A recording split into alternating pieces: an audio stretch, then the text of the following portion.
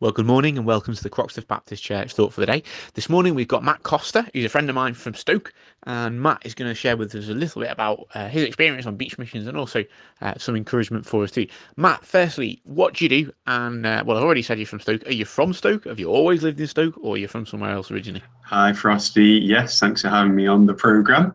I've always lived in Stoke, and I don't technically live in Stoke anymore, just a few miles out the north in a town called Biddulph. How long have you been a Christian for, Matt? I've been a Christian for 10 years. I was saved at the end of high school. I was brought up sort of in a religious home. I was taken to Sunday school as a child, and then as I grew into a teenager, I sort of wanted to ditch that and not go to church because it wasn't cool. But at that time, two things happened. Our minister suggested that we do a Bible reading plan, and that's something I'd never done for myself before, to actually read the Bible. So I decided I might as well give it a shot. And secondly, a girl moved to my school who went to another church who I fancied, and she invited me to that church, and it was there that I was really challenged with the gospel. So those two things combining together led me to a decision to follow Jesus. Matt, that's really interesting. Thank you. Some people might be wondering, what's the difference between following Jesus as you've described there and the things you're already doing, like going to church and starting to read the Bible and things like that?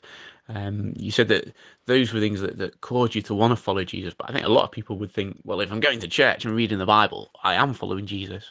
What more is it that's necessary in order for someone to truly be a follower of Christ? Yeah, good point, Frosty. So there has to be a change in relationship to God. And Jesus described this as being born again. So just like how a child enters the world completely new when they're born, we need to have a complete new start with God.